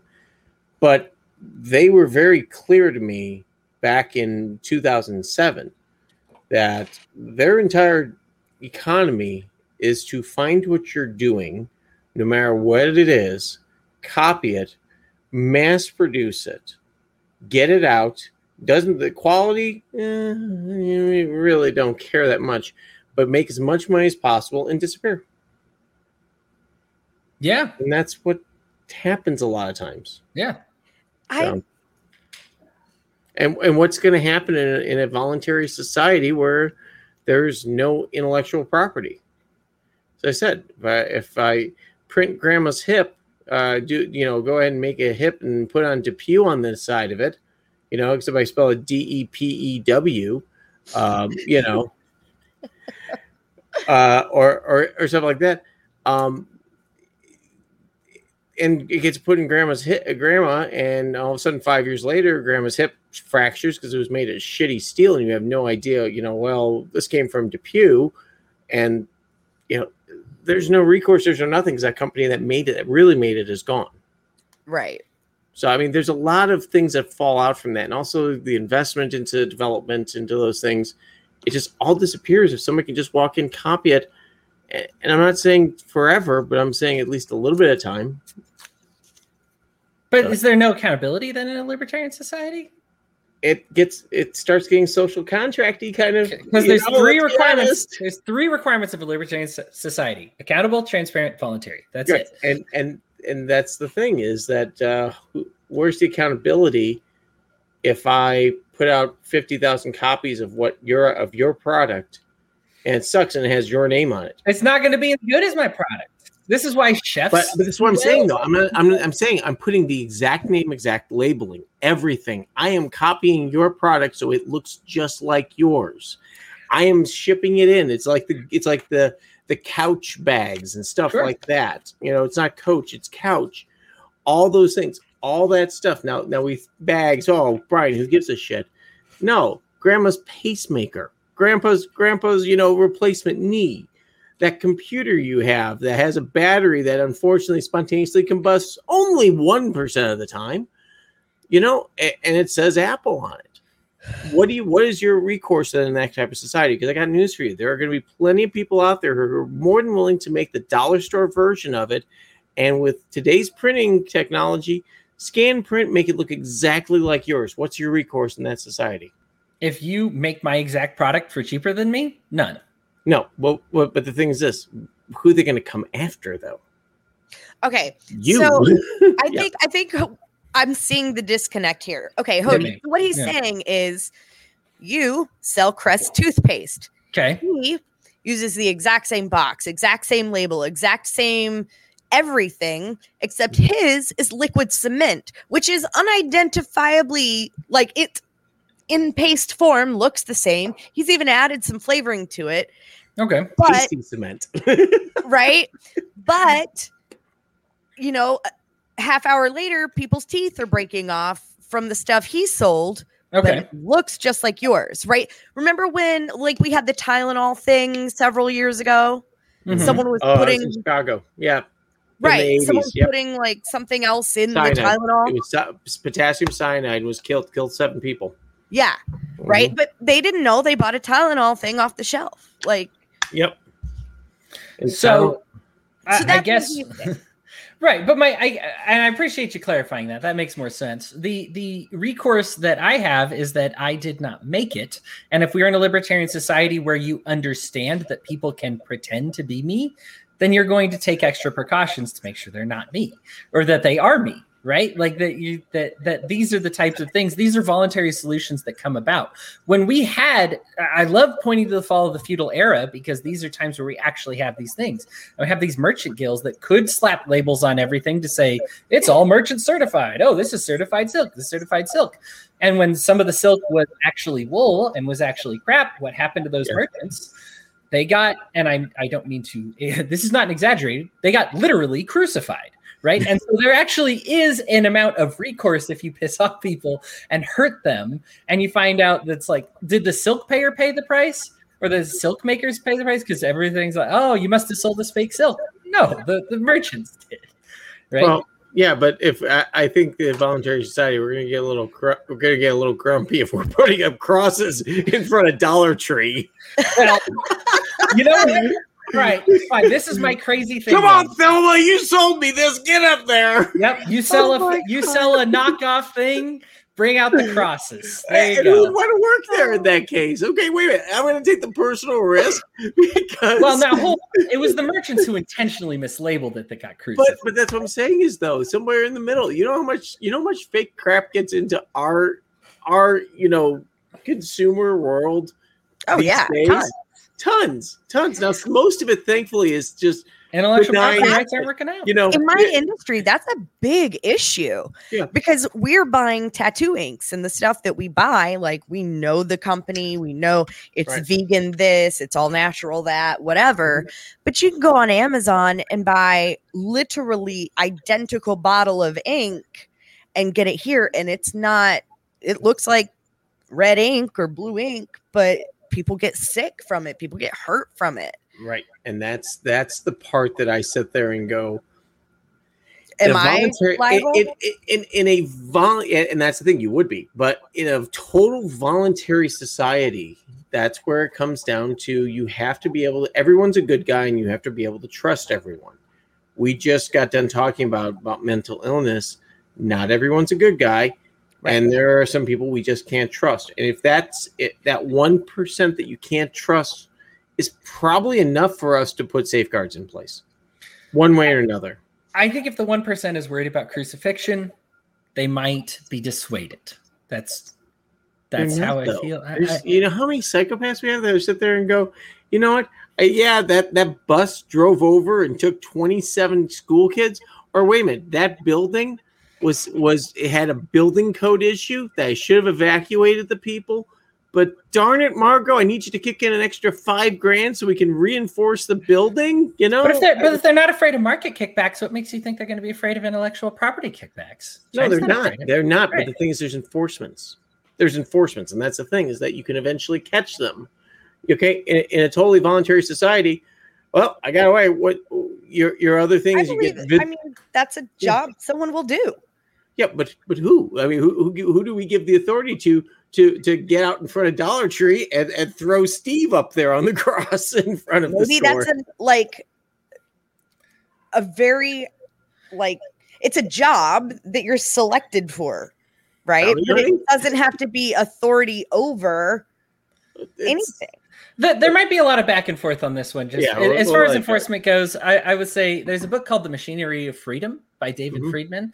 One of my favorite books. It's one of those that kind of helps deal with this. I think the only reason I cite a book isn't to just be like, I cite a book, I win the conversation. I'm aware it's just an opinion, right? Like, I get that. But the thing is, when we talk about enforcement in a libertarian society, it's a long conversation, and probably longer than I would effectively be able to summarize. There are a lot of by market consequences, and I don't even really love the idea of crucifying somebody. In fact, I don't really love the idea of violence at all. My hope would be peace, and market just being like, oh, hey, watch for the bad label, or this is something this is a way that you can tell, or we'd have better ways of being able to tell when this person made this thing. I think maybe more individualism. Maybe you just say, hey, I have a code that only I know, that you can type in here and we share it, whatever it may be. I don't know. I think it's something that the market should be able to explore. Brian, I love that you rep your property, intellectual property. I do. We need somebody with that voice, and I'm glad you're that punching bag. Brian's been at it all week too. He had a healthy serving today. He's going at it tonight. I have a lot of respect for your arguments, and I understand, even though I think there may be a better way to do it as an anarchist, I do understand where you're coming from and why. I get it. Does that make sense? Oh no, I am 100% on board with something better. The current system is not the greatest. Right. And I don't like leaving the feds in charge of, well, is this a real jersey? I can't tell.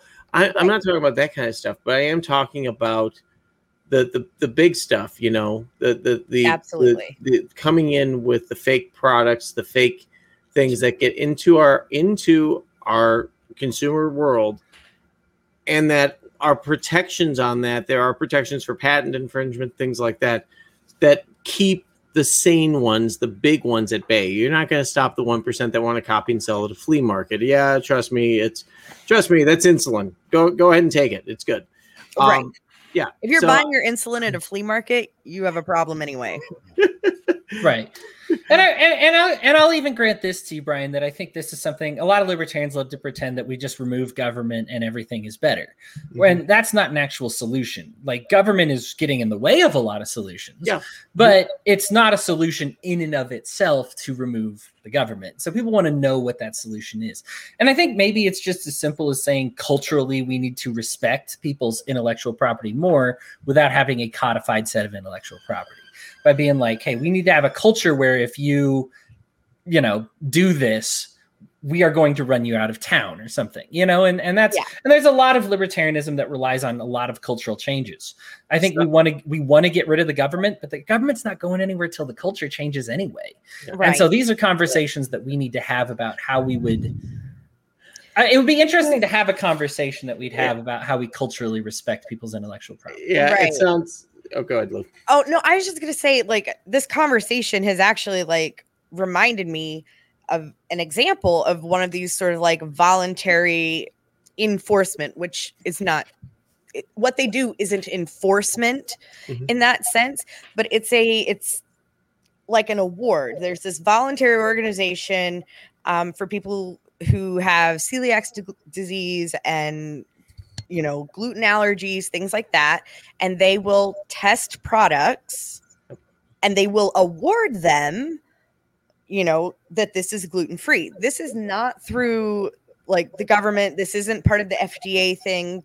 None of that. It's a totally private organization with doctors and they lab test everything. And it's an award that you earn as a gluten-free product that you then can put on your packaging.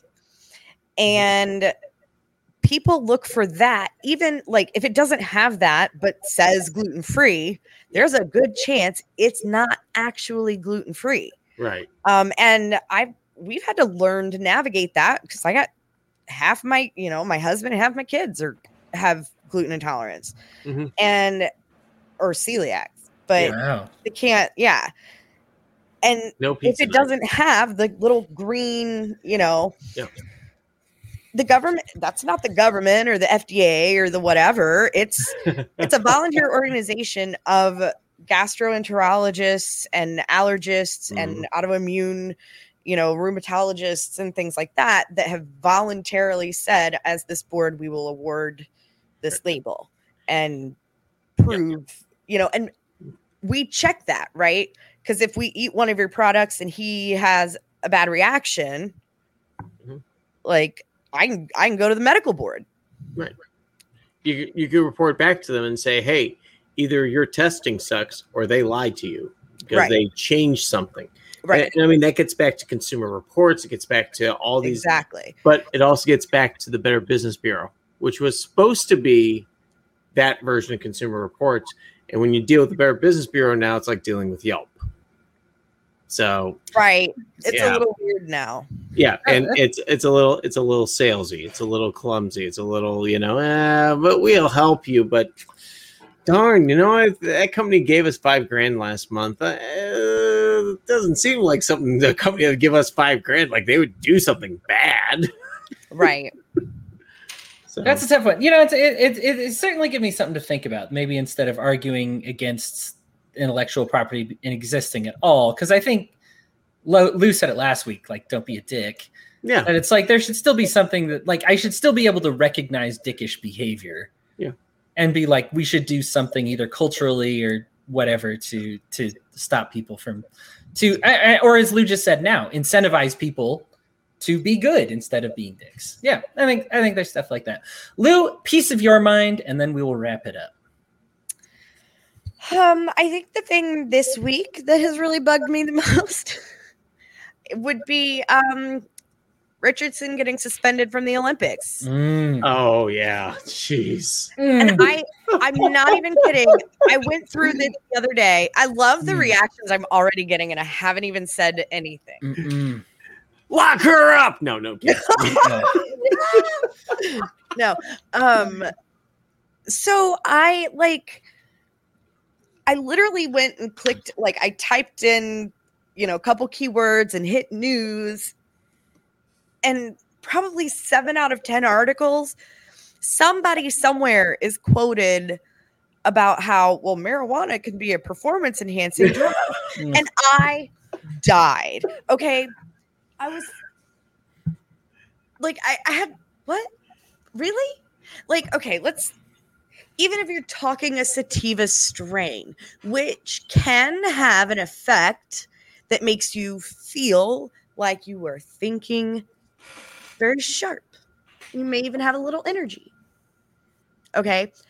But inhaling any kind of smoking anything, when you're a runner, does not enhance shit. Narrative. What the fuck? Did we forget how lungs work while we were talking about how smoking weed was helping the Olympic runner? They're full of shit. They sound about as dumb as Holcomb on the topic. Yes. I'm furious about the whole Sha'Carri Richardson situation. It's always been a thing. You haven't been able to smoke weed. And you really should be able to. Here's the problem. If the Olympics is going to argue that, hey, here's the best of the best, then you can't have rules like this. Otherwise, you can't say you have the best of the best. You can say we have the best of the people that we allowed to compete. And we made some arbitrary rules about who was and wasn't allowed to compete. Everybody takes something, and I think what breaks my heart is Sha'Carri Richardson has handled this so wonderfully. Mm-hmm. She confessed to doing it even recreationally, or actually just to help. There's nothing to confess. She was sad. Oh. She was sad, so she took some, and to help her feel better one day. And here it is, and that's what it is. It's not like she's been very clear about it. I am sick for her. She is the fastest woman in the world, and she's only been proving it for the past several years, but we're not going to get to see her in the Olympics. It's ridiculous. It is something that, look, Olympic Square has beer upon vodka that is served up to the athletes. That is they get a platter and they pour it out and they're like, oh, hey, anybody for some vodka shots? Anybody for some? It's a booze fest down there, right? Every book that goes behind the scenes will tell you this. And yet, did you take marijuana? Oh, you monster. You absolute monster. It's this stereotype. It's happened here in America. Of course, it's been true all around the world because we're just kind of realizing it. It needs to stop. It's so stupid. I love sports. I actually really love, for a while, I actually was going to get into women's sports of all things. Even though I know as a dude, it might sound weird, but I love the highlight reels on some of them are amazing. And I feel they get buried under like guys sports top 10s. Whereas when you see a highlight, you see a highlight. And Sha'Carri Richardson is a highlight. She's so fast. And it just bugs me whenever we get robbed of actually seeing that. And I understand maybe wanting to have something to be like, hey, we don't want people taking these harmful substances because we don't want to incentivize self-harm or harmful behavior.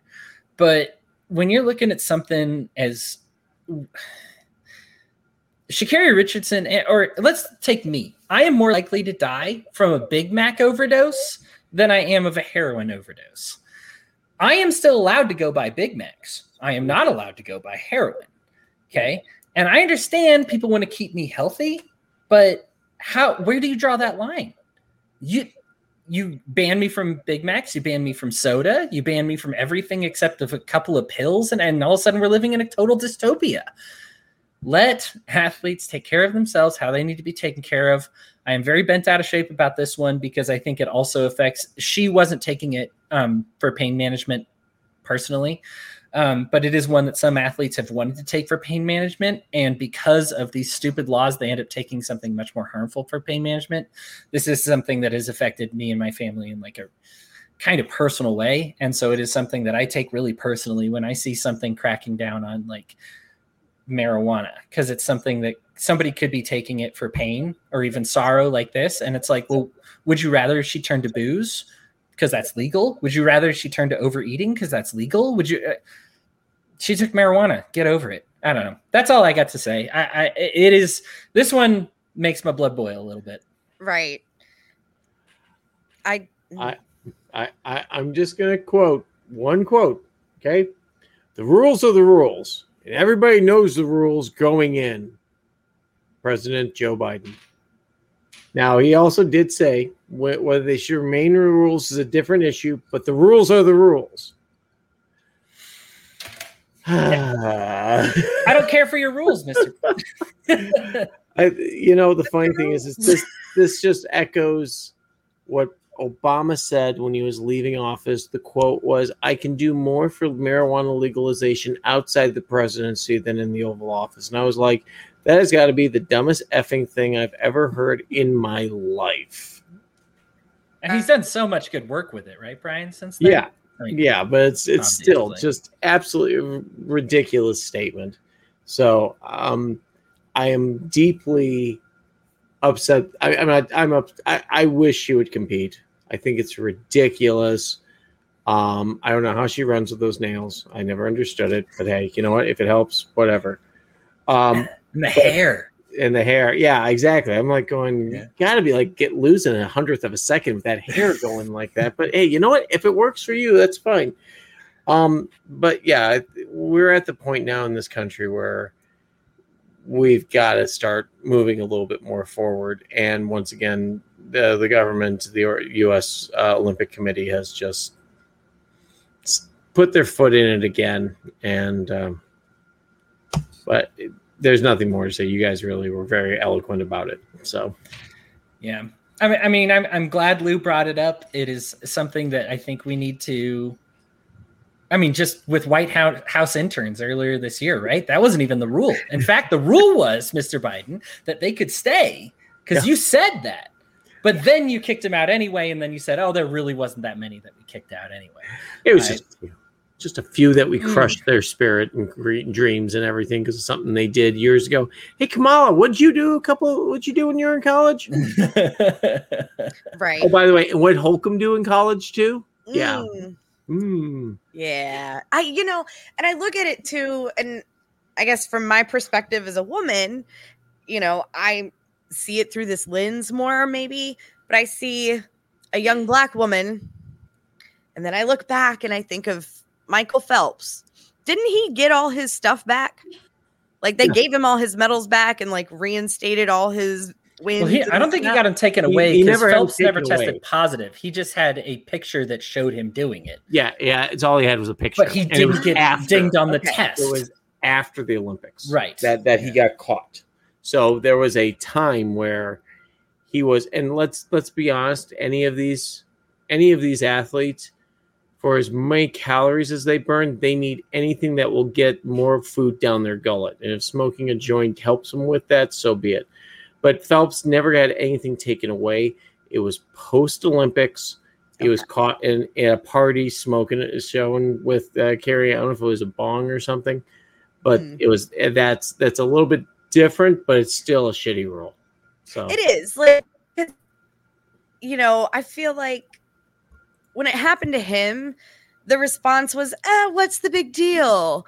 But now it's happened to her, and it's kind of 50-50. Well, who do we know I mean, seriously, other than the people who think that if you've got a gram of something that's illegal, we should take your children away and go over to Dollar Tree and borrow the crosses.